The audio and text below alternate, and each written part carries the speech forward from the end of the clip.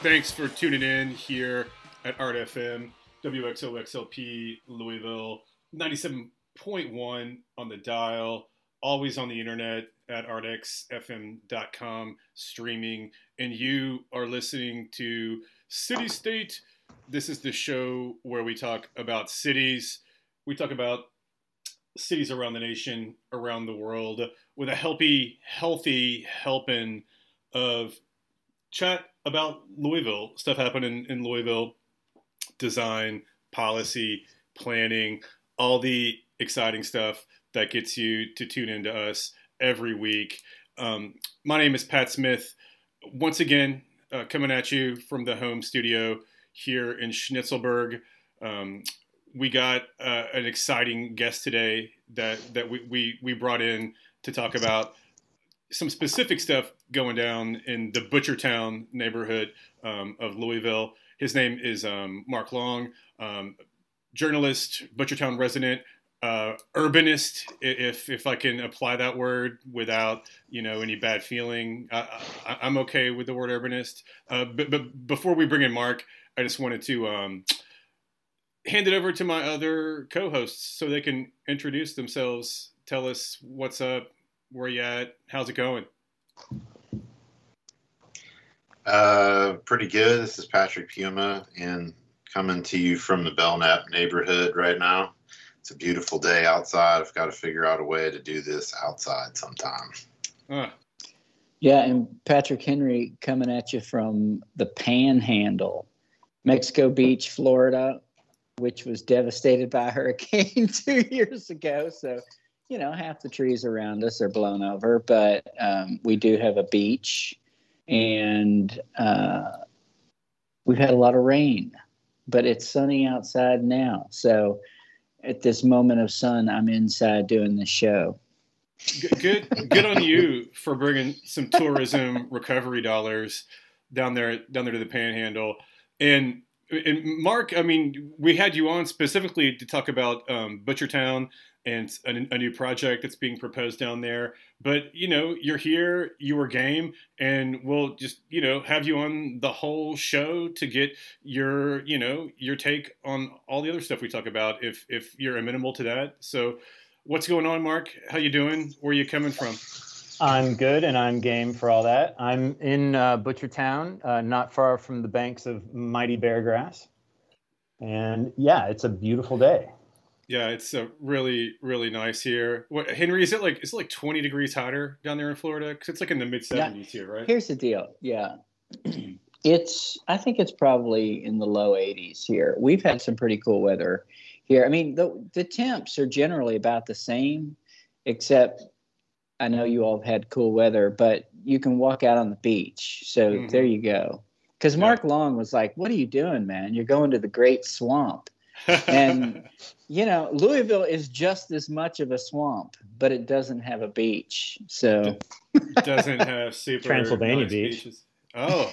Well, that was one thing I think we wanted to get into a little bit today in this first segment. Since you were down there, you've been sort of popping in on one of the new urbanism community sort of OG communities for this, I guess, I don't know what kind of wave you want to call it of kind of intentional walkable town development, but new urbanism has been that thing for at least a few decades here in the United States. And Seaside is one of these kind of big examples of new urbanism that gets the pictures. It makes it into the people that are the big proponents of new urbanism's PowerPoints at some point, usually. And just to put this into perspective for Louisville's big new urbanist development is Norton Commons.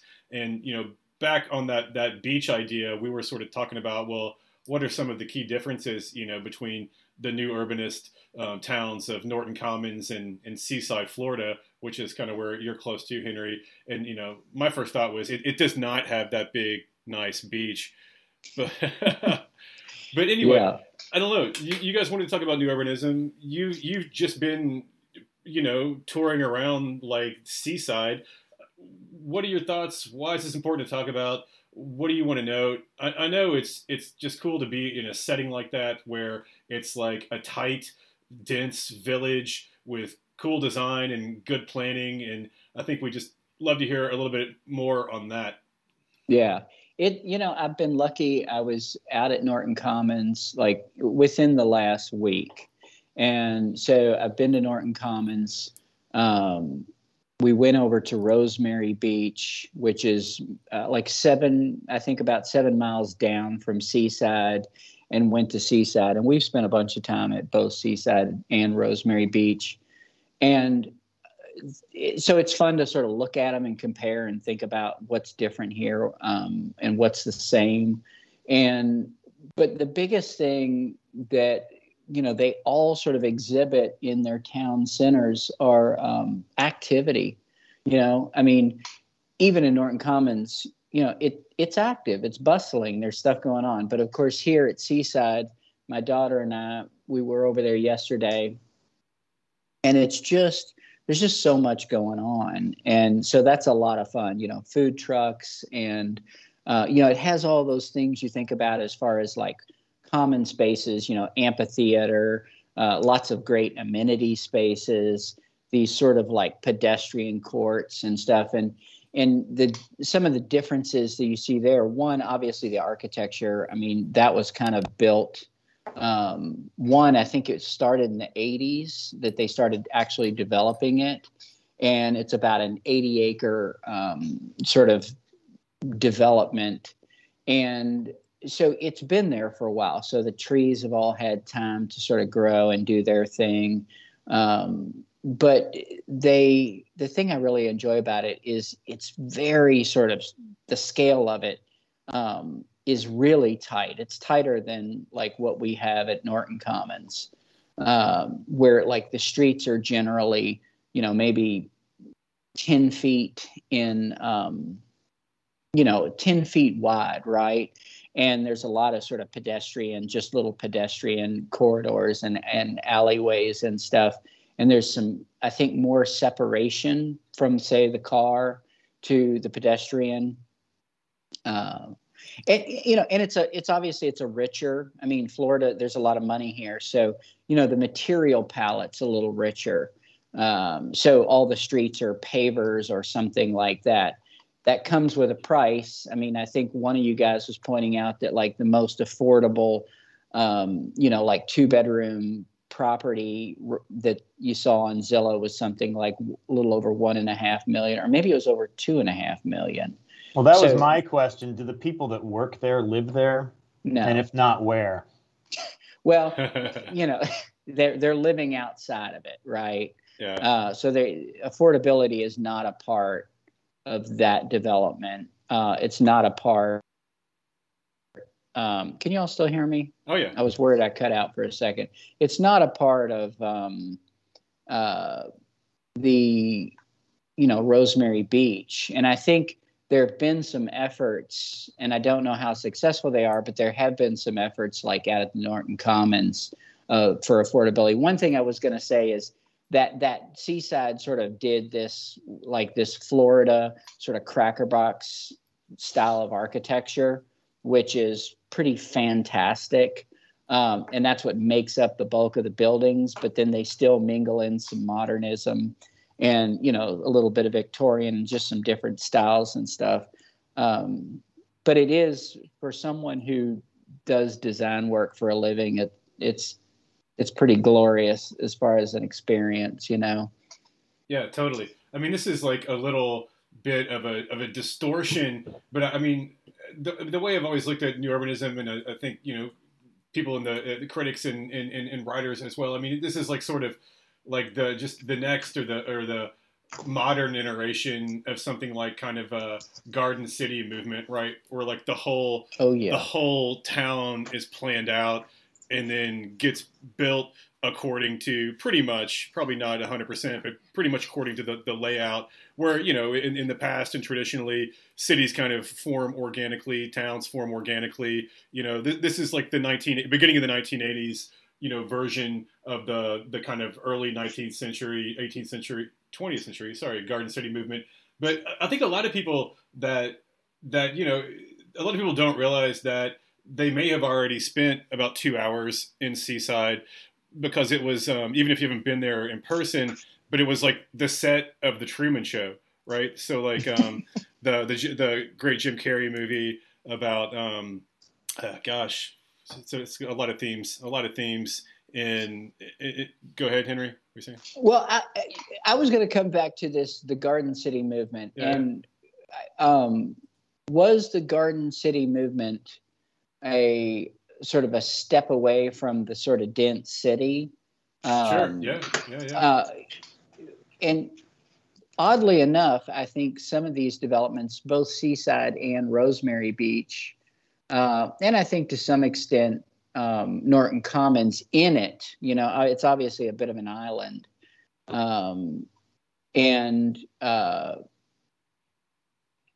But both those developments feel pretty European in their density.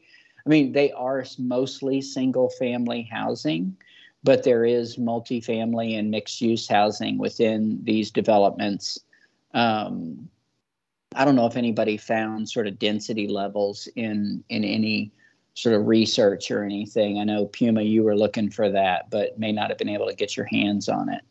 I don't know about the density per acre or anything, but just in scale for people here in Louisville. And I don't know that Norton Commons is 100% finished yet, but just I think we were estimating that Norton Commons had about 5,000 people, maybe around there, and Seaside's got at least 10,000. Just to sort of get your head around the size of these the small towns. And thanks for stopping me from starting to analyze the Truman Show. I was 100% getting ready to just shift the entire focus over to Truman Show chat. So, well, I have a question. Speaking of European feel and cracker boxes, what is the demographic mix there? Does it look like America? It's 100% people involved with Alabama coaching. Sorry, go ahead, Henry. I'm glad you brought this up, because it is very white, upper middle class, or there's a lot of, I think what you would think of is like Asian or maybe East Asian, like people of either sort of wealthy travelers, right, coming over to the U.S. To check it out, or again that sort of wealthy white or upper middle class white group. And as one of the things I did as when I drove out of there is I just did this drive down like the scenic sort of whatever the scenic parkway is that runs through Panama City, because it's right next to Panama City. And Panama City is kind of, I think, what a lot of people think of as sort of typical Florida, in the sense of like a Daytona Beach kind of thing, right? So tall, 20 to 30 story hotels built right on the beach. And so on your right is the beach and these hotels. On your left is like restaurants like, there's the Hooters mixed in with the such and such crab shack with, that kind of stuff. And so you go from that sort of wealthy white or wealthy kind of foreigner coming to visit to basically America.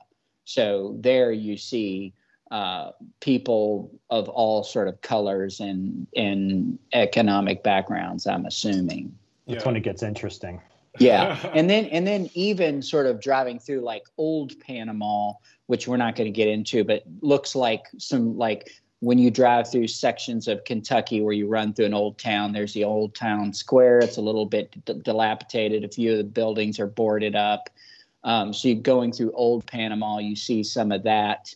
And then going over to like Apalachicola, where there's like a little brewery and maybe it's a writer's, it's sort of known for writers sort of visiting and things like that. So it sort of spanned the, and what I do when I go to a place is while everybody's just sitting out on the beach, my brain's going 100 miles a minute. And I want to sort of hit every spot I can hit. So that's what I did. I visited all the places. Yeah, one of the things when we were talking about this sort of difference between Norton Commons here in Louisville and the development like Seaside, it seems like there's like this good mix.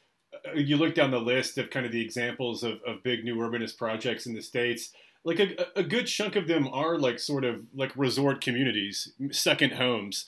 And I find that interesting because you had sent us some pictures yesterday of kind of not necessarily in Seaside, but in kind of the area which, you know, has a lot of resort stuff going on, is, you know, pretty, you know, good like cycling infrastructure and pretty decent like mixed use sorts of activities going on. And to me, like this sort of using new urbanism like as the sort of model and jumping off point for like vacation home development, right? It's like it's funny that you have to imagine like a lot of the people that have this as a vacation home don't necessarily have this kind of density or this kind of like good bike lanes for those beach bikes or whatever where they're coming from, right? Like so it's like we're gonna like, you know, the fun vacation place is the place with good urban design. But then when we go home for the other 49 weeks of the year or whatever, it's, you know, likely outside of the town, you know, sprawling. I don't know. I think that that's like an interesting thing. Exactly. We had a conversation about this a couple of weeks ago. It's like somehow people can't translate that in our own homes. Yet we come here, you know, there's mass transit lanes, there's bike lanes, and that's even in your places like Panama City, where, you know, it's not a new urbanist development, but that stuff spreads out, I think, across the state here. Yeah. And also maybe a part of that is just that it's like more likely that like a resort community is going to be just completely planned out like that, you know, from the get-go. Like here's all the parcels together and how they're going to look versus, you know, sort of a more traditional growth of a neighborhood of a city on the outskirts of the city or near the city, either one, you know. Yeah, and how much of that is also dictated by the bike rental places who are pushing and lobbying for that, right? So they're all over the place. And so therefore they have that infrastructure. Oh, yeah. So capitalism wins again, man. The bike, yeah, man. That's a good point. Well, we are coming here. Go ahead. Can I ask another question? Yeah, please. So you say that it's built with the look of old Florida to some extent. Do the buildings work like old Florida? I'm curious about like passive cooling. I mean, how did they function? I mean, is it a functional old school design or is it just surface? There's probably a lot of surface to it. Mm-hmm. I don't know the answer to those questions because I'm not an architect. Right. And I've never stayed in the buildings at Seaside. We've always sort of stayed on the outskirts, like Watersound and stuff. That does seem to be a hallmark, though, of new urbanist developments, though, is that they engage real deal architects to build like real deal buildings. So I'm glad you brought that up. I would not be surprised if like they had some of those like sort of passive cooling, ventilation, like that kinds of things. Because my understanding is that architects are excited to be a part of these projects, and they're not just sort of like, you know, Hurricane Bay with the like New Orleans style shutters tacked on to like a totally, you know, crappy prefab building. But, and they put on each of those houses in all, because there's a bunch of different of these developments, you know, from Alice Beach to Watercolors. There's a ton of them, right? And so, but the thing I like about it is that they list who the architect is for each house in a little plaque out in front of it. So they'll list the architect, the builder, that kind of stuff. I know we got to do some business. And you don't see many affordable housing opportunities that have those architects listed, you know, on the front. So I mean, I guess that those big name architects with the cool design, you know, definitely are adding to the big prices there. But yes, business. Thank you for listening to WXOX LP Louisville. We have so many fantastic shows here on the station, and you know, one of the guys that I really like to listen to his stuff. He is in the band the Smacks that did our theme song music that comes in and takes us out at every show. He's got a couple of shows on Monday nights. The sort of second half of his stuff at 8 p.m. on Mondays is called Night Train Cocktail Lounge. And Brian Manley rides into the past, featuring music, lost sounds from the 1860s to the 1970s. The show follows the rails amid a mix of directions, including surf, soundtracks, garage, proto-punk, pop, no wave, jazz, composed, blues, comedy, cylinder, and 78 recordings, rock and roll, old country, field recordings from around the world, and whatever is scratched onto warped vinyl, hidden in the bottom of those boxes, tucked away in your grandmother's attic, every Monday at 8 p.m. here on Art FM. Well, we're coming into the Butchertown segment of the show, and this is why we brought on Mark Long, journalist, Butchertown resident, urbanist. Thank you again, Mark, for coming on. It's great to have you with us. I guess, I don't even know where you guys want to go with this. I mean, I think the idea was that there's a really kind of big, new, in the eyes of some, like game-changing development proposed for the Butchertown neighborhood. Mixed family, commercial, 6 stories, talking about 170-something units, I think. And we'll get into that. But I think, first I just wanted to paint like a audio picture of what Butchertown even is, where it came from, how it got to be like, kind of an area of interest, assets, issues. Everybody, feel free to jump in, elbow each other out of the way. But, maybe just to start with you, Mark, as our guest, I think you represent the neighborhood association there. I'm not sure how long you've been a resident, but I think you're in a great place to just tell us a little bit about Butchertown. Sure. I was on the neighborhood association board actually until this morning, but because of this 835 East Main development, I realized I was, pretty dispassionate about this thing, and I didn't feel comfortable like coming down on one side or the other too hard. I first moved to Butchertown in 1992 and lived here through the 90s. And then I got away and lived in New York and London for about 19 years and came back 3 years ago. It's changed a little bit since I first lived here. But at the same time, a lot of the issues remain the same, the way the traffic blasts through town, the lack of, certain amenities. Yeah. And, some of the same old fights continue. That some have calmed down somewhat. Like, I think it's pretty much settled that the Swift plant is going to be there. But yeah, it's a fascinating area. The history is fascinating. I'm very interested in Beargrass Creek, and that's why it's here, because all the Germans came in the mid-19th century, set up these sort of wildcat, butcher operations so that they could dump all the blood and guts into Beargrass Creek. And in fact, I live on the creek, and across the way there was what used to be a candle maker. They would gather all of the offal and fat and produce candles. So yeah, and it's unique in the city, as you know, as being so very mixed use. You have light industrial right up next to, a family's home, right up next to a bar.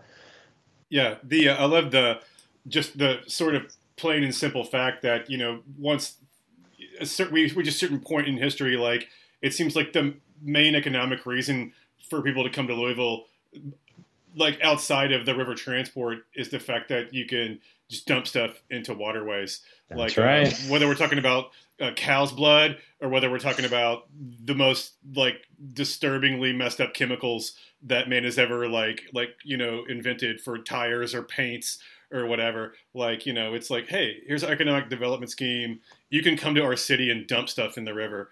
There's so much to the history. I love, starting from that point of the small sort of, independent butchers coming in, butchering down on the first floor, living up above, whatever they had going on downstairs. I guess just living above big piles of raw meat.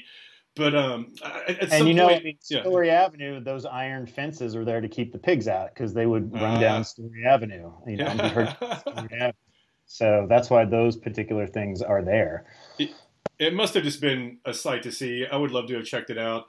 I mean, there was like more sort of, sketches and old photos of the whole area, but it's cool to see the ones that do exist. And at some point, like sort of big butchery came in with the Bourbon Stockyards. And I don't know what the exact relationship is there between the Bourbon Stockyards of yesteryear, which I'm just learning thanks to this show that the Bourbon Stockyards were around until the mid '90s, which is pretty incredible. I mean, and here's Henry, you probably remember that, here's right? a scary fact: people used to live underneath it. Oh, wow. Like it was. Oh. Mark, were you here when they tore it down? No. So, I was here when it existed, and I was here after it did not. So I lived in Butchertown when they tore it down, and the rat population was insane. And sure. like all of a sudden in restaurants like down in Nulu and stuff, you'd have rats just like walking out, that had been like poisoned and were kind of out of it, and just walking out into the dining room. I mean, that sounds a little dramatic. Well, that's the urban vibe that people bought into, right? Yeah. What I wish we had in Butchertown was still the occasional like small time butcher. Yeah. Versus say the Swift. If you go down and get a artisanal country ham, exactly. from right there, that would be better than big just Brazilian. like half a sheep. Yeah. Like I want a whole half of a sheep, and we're gonna throw that sucker like on some kind of giant spit. I don't know. That's probably unrealistic. I mean, one thing that's interesting about Butchertown too is just how German it used to be. I went to mass for the first time in a very long time at St. Joe a few weeks ago, and which now has a Bolivian priest. The biggest mass by far is the Spanish language mass at 12:30, but right up there, next to the right in front of at the end of the nave, before you get to the altar, there's an American flag and a German flag. Oh, and, wow. That stamp is still there, even though. And those steeples there are like trait of the neighborhood, just like a symbol of the neighborhood. Totally gorgeous. You can see them from a ways away. And I don't know if they're the highest. I think people have claimed they're the highest. I don't know if the data is there for that or the last time anybody checked. But they're prominent and they're a really cool sort of feature for the neighborhood. Yeah, and I'm glad they're getting saved. I mean, it kind of raises some questions about how you spend money because it's costing, I think, a couple of million to restore them. But it's a distinct and beautiful landmark. Yeah, that's a debate Absolutely. to be had for sure, and it's something that's, I think, particularly relevant for a city like Louisville, where we have all of those old churches with those huge, steeples all the way from Butchertown through Old Louisville, and those congregations are dwindling. And they don't have a lot of cash, and even maybe like sort of the regional or national networks of whatever church group is in charge of those churches now. I mean, at one point, like, when does it become dangerous? And then at another point, I mean, I guess they're just going to need to be demolished in a lot of cases. Not the ones in Butchertown. It sounds like they're going to be saved. But a lot of those cool old steeples are just going to not be on the skyline or the horizon anymore. And it's sad, but I don't know. Times change, priorities change, and man, it's just a thing that neighborhoods have to deal with. Yeah, and if you don't have a living parish, and if you have people living in tents a block away, I mean, it's hard to make the case. Yeah. But I mean, on the other hand, the archdiocese. I don't think it's hard to make the case. The archdiocese isn't poor. They've had to spend their money other ways recently, but I mean, I would say if you go to any great city, they have protected their architecture, right? For the most part. And so I understand we have sort of, say, a separation of church and state, but I think I could argue for saving good architecture that has some kind of cultural history and importance. And I think you can do that and also help the homeless. I mean, what would be good would be to do it together, and instead of freezing a building in amber and preserving something that used to be, rethink what could be done with that building and have a renovation and sort of social renovation, put it to use. Let's because I mean the parishes used to be the center of the neighborhood, and they're just not anymore. And in a lot of cases, nothing has really replaced them. Yeah. And I think, in some of the places we think of as neighborhoods, I kind of struggle to think of as neighborhoods at all. They're like more like collections of houses with lines around them that harken back to what used to be living neighborhoods. Yeah. Well, Butchertown has had this sort of status as a neighborhood or a town in its own right before it was annexed into the city. I'm just throwing this year out there, 1846. I don't know. Maybe I'm wrong. I'm not sure. I know Portland certainly was a separate city. I don't think Butchertown it was just really a settlement. Was. Yeah, it was a settlement, and it did get absorbed into the finally they're like, okay, this really smells horrible. We have to lay down the law, so we'll make this part of Louisville.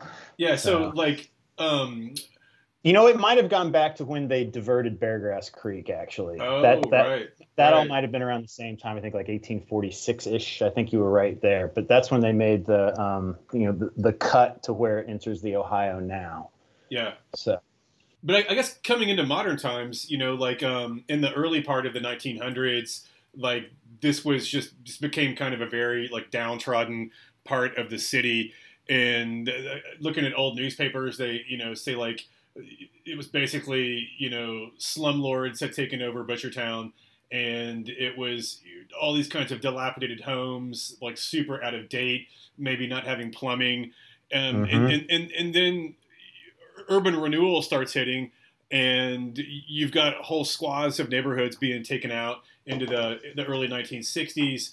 And it looks like some people start to band together in the Butchertown neighborhood, and people that had lived there historically, their families had lived there, people that recognized some of the architectural value in the neighborhood, people that wanted to be in town and weren't, jumping out to the suburbs as a lot of their peers and a lot of their contemporaries were. And you get some really interesting work, and I don't know, this organization comes together called Butchertown Inc. And I don't know if they were a nonprofit. I don't. Did we even have nonprofits in the mid 1960s? Probably. I don't remember. I don't know. I didn't do that research. Butchertown specifically, a lot of what you're talking about, kind of comes down to one guy, Jim Segrist. Yeah. Who there was a time in the late 70s and in the 80s, you didn't have a Butchertown neighborhood association. You had a Butchertown neighborhood government. Yeah. And okay. Looking at the 1980 neighborhood plan is extremely interesting because it's very, very different from what we see today. It goes into, political philosophy, it's, block by block histories of everything in the neighborhood. But, going back even further, for Butchertown specifically, it's not just urban renewal. You got to remember the floods wiped out. Yeah. The point was one of, if not the most densely populated portions of the city.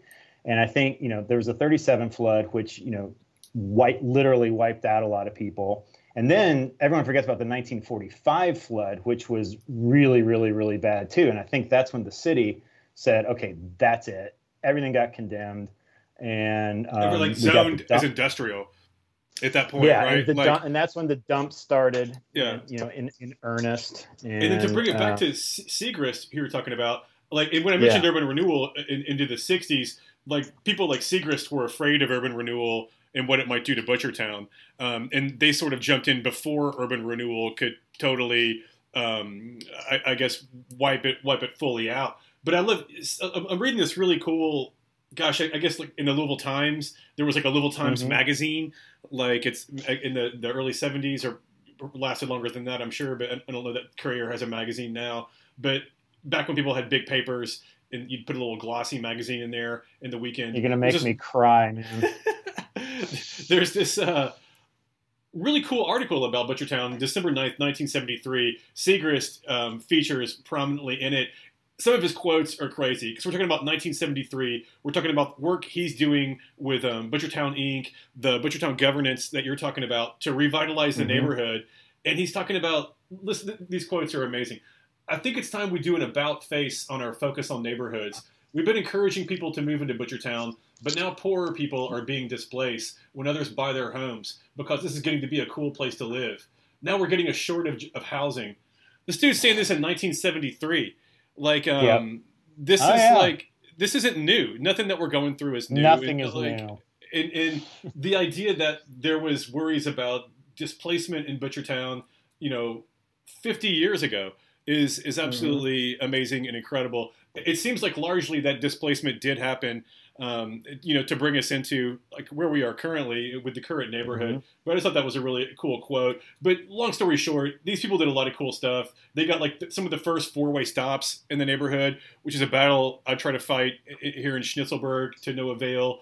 They got zoning changed from, I think, that huge industrial designation that you were talking about sometime in the 40s or early mid-century. They got commercial and residential zoning put back. Really cool group. They were buying houses themselves, rehabilitating them, and then selling them to families that they wanted to move to the neighborhood or that had an interest in moving to the neighborhood. And oftentimes that weren't well-off people. Like, it was you don't really see that out of a lot of groups today. I guess like the most current kind of corollary might be like a community, like a CDC, like a community development corporation. I don't know. Yeah, I mean, and again, that is all largely due to the singular and forceful personality of Jim Segrist, who he was not afraid to make enemies. And, and I believe, he had a business interest in some of this too. Yeah. I mean, let's not forget that. But he was a very forceful advocate for the neighborhood and pretty far-sighted, as you can see. Really cool sounding guys. It sounds like he would get into like one of these dilapidated old buildings, probably built in like 1880 or something, restore it, sell it, and then do a new one. Like, and then restore it, sell it, and then get into another one. Like, really fascinating character. Big stuff coming up.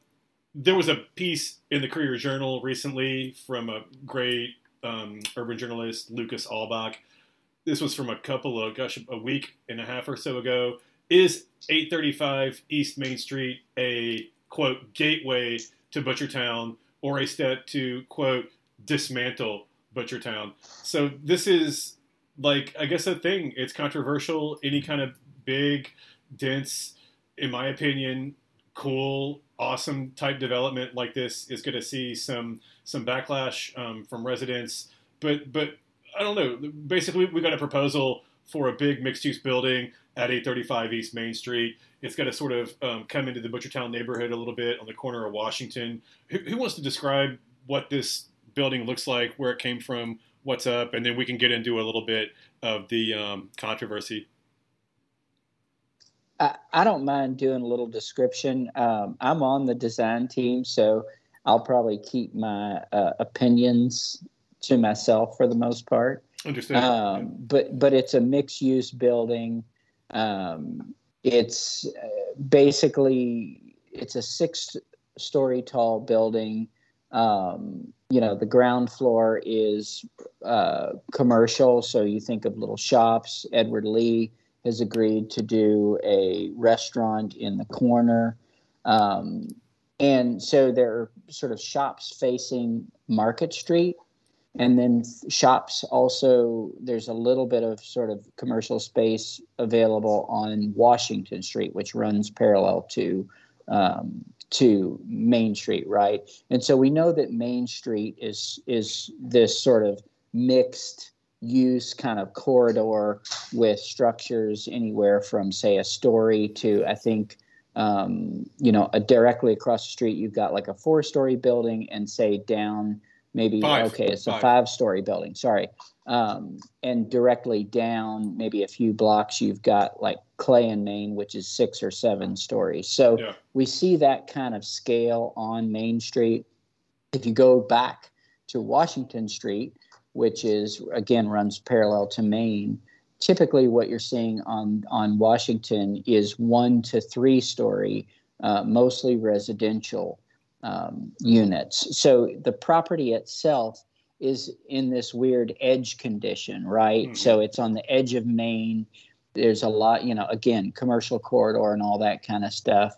And then just 1 block in is this sort of residential scale. So you've got this building that kind of straddles the 2 blocks and is trying to meet the demands of both sides in a way as best that it can. And so, what they've done is they've used some architectural tricks with, setbacks and switching up of materials and things like that to, to make it feel like it sort of fits in. The issue is even that though it's that warehouse. contemporary. The issue is that warehouse extends through the block, like into like the residential part on East Washington. Like that's the piece of this that like people are kind of like the piece of this property that is adjacent to the houses on Washington. That's the part that's controversial, right? Yeah, so the property is basically an L-shaped piece of property that sits at Washington, Main, and Campbell. And so the long portion of the property runs down Main, and then the shorter part of the L runs down Campbell, but sort of takes up that Washington Street portion. So, there's a lot going on there. I think, we would obviously argue that it sort of fits the scale of the neighborhood, that it's an edge condition. And I think you get some, there's always, every development, it's important to know this, that every development for the most part goes through this process of maybe not an architectural review, because not all developments happen in historic neighborhoods where there are architectural reviews, but a lot of developments go through either like what they call BOZA, which is it's Board of Zoning. I don't know what A stands. Adjustments, yes. So if you're doing some kind of variance on height or setback, it goes to BOZA. If you need some kind of a waiver for something, it goes up in front of the Planning Commission. Yeah. And most projects of any scale go through one or both of those processes because they have to get some kind of adjustment to sort of make some kind of exception on a property, right? That happens very regularly. So I'm just stating that. Yeah. And it's very common. And so I think in this case, there were some people that felt like this development was too big or whatever, or that is the next step. It's made it through the Butchertown Architectural Review Committee. It's the next step that it's going to the Board of Zoning Adjustment? Yes. Correct. Cool. One of the issues you've got on that square block is that unlike most of the square blocks around there, there's no alley.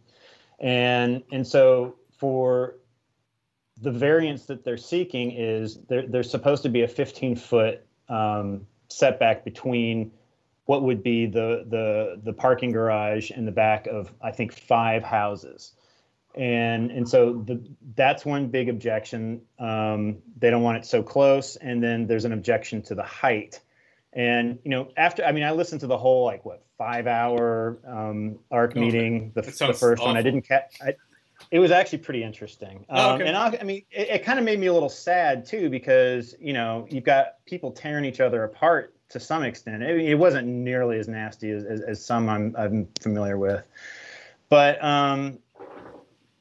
people get extremely emotional, and it just seems to me that a lot of this stuff, it's just like, let's all take a breath and just figure this out.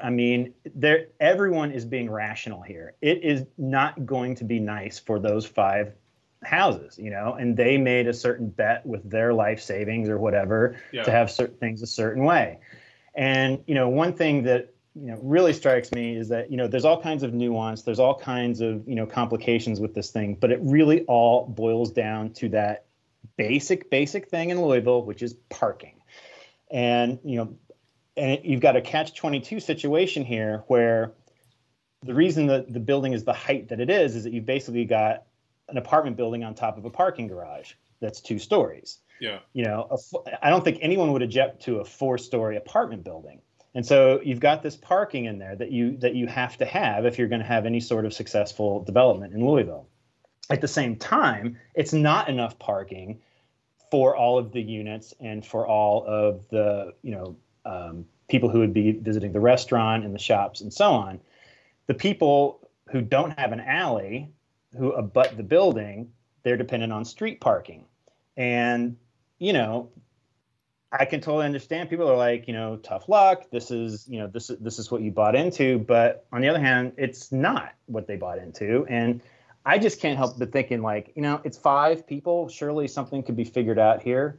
And I also think too, like, let's use this as an opportunity to start, having some more difficult conversations. And, because what I think is disappointing is that you've got the developer who, local developers, you've got neighbors, you got members of the board, kind of going at each other about this, but it's over things, decisions that aren't being made higher up the chain. It's like, this is our opportunity to fix parking here. You're saying five people, like 5 residences that there's 5 are opposed in I don't wanting know to that hold all up. 5 of them are opposed. I don't know that all 5 are opposed. Yeah, but affected. But yeah.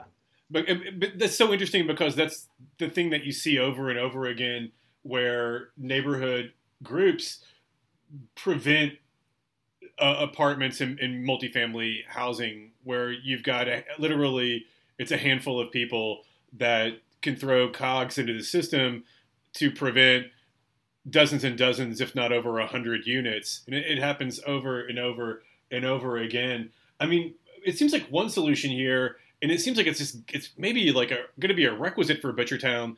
It couldn't just like a simple thing like the parking permits for residents on Washington Street.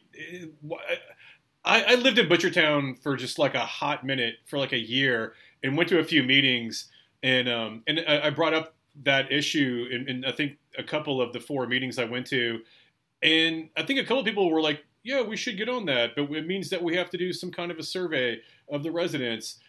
But like it just seemed like there was no enthusiasm for that idea among that group.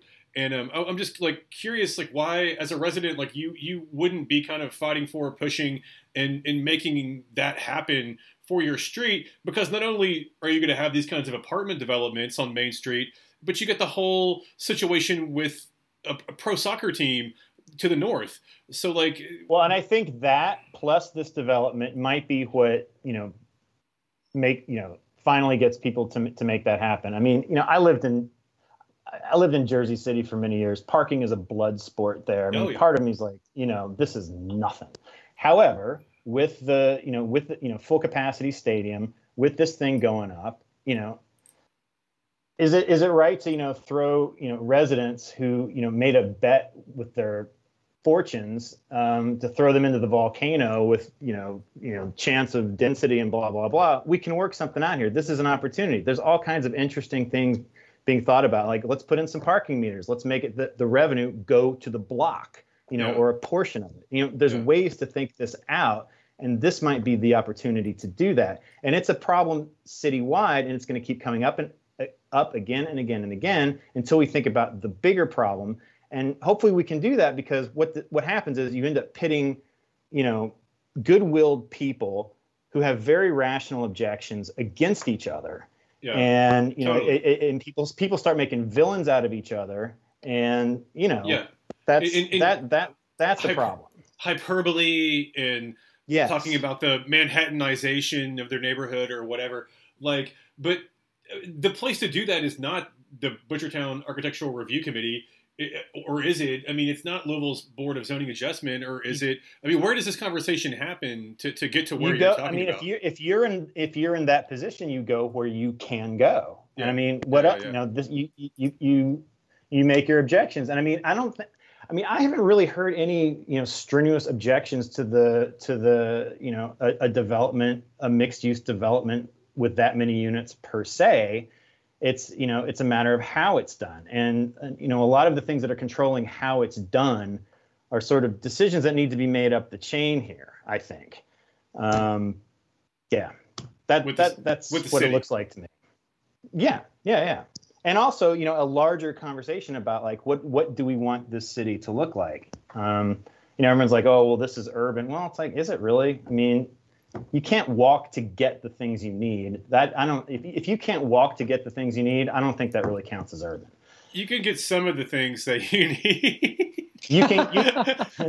But you cannot get alcohol. I mean, that was my biggest bummer with living there. You have obviously lived there a lot longer in different periods of your life than I did. I lived there for about a year, And yeah, you're just 100% right. I mean, that little corner store had been vacant a long time, and it had been totally flipped, and they wanted like this enormous amount of money for somebody to do a boutique there. I don't know if that ever happened. I'm trying to think of the exact. That was on Washington. And I think you Shelby, need more density. Yeah. I think you need more density in order to get those things that make it like the groceries. You got to have enough people living there. Yeah, and I'm glad you brought up. Yeah, I'm glad you brought up the idea of some kind of maybe a sticker system or something. I mean, I don't know. I lived in Hoboken close to the same time you were in Jersey City. Yeah, it was terrible. And I had a car there for a while. Yeah. Because I moved from Rhode Island. Yeah. And but I think you had to have a permit. Yeah. And if you were there more than 2 hours and you didn't have a permit, you were out money. I mean, it was serious.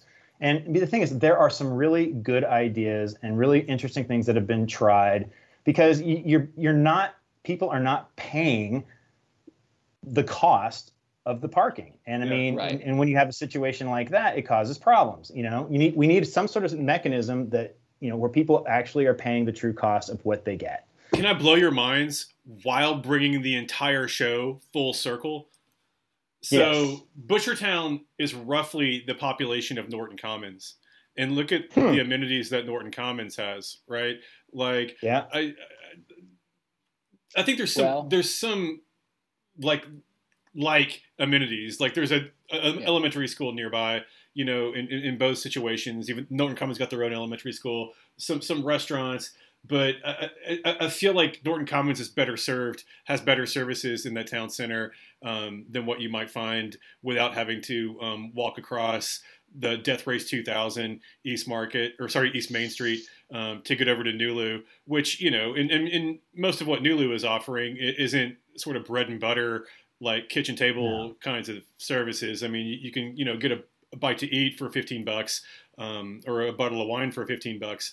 But that's about it. But we're coming up at the end here. Any last words on any of this? Any announcements? Not from me. No. Anything? See what happens at one. And Bozo. Right. And I'll say just real fast, Norton Commons has had a struggle in keeping their little grocery store sort of up, and it's I would not imagine. Again. Yeah.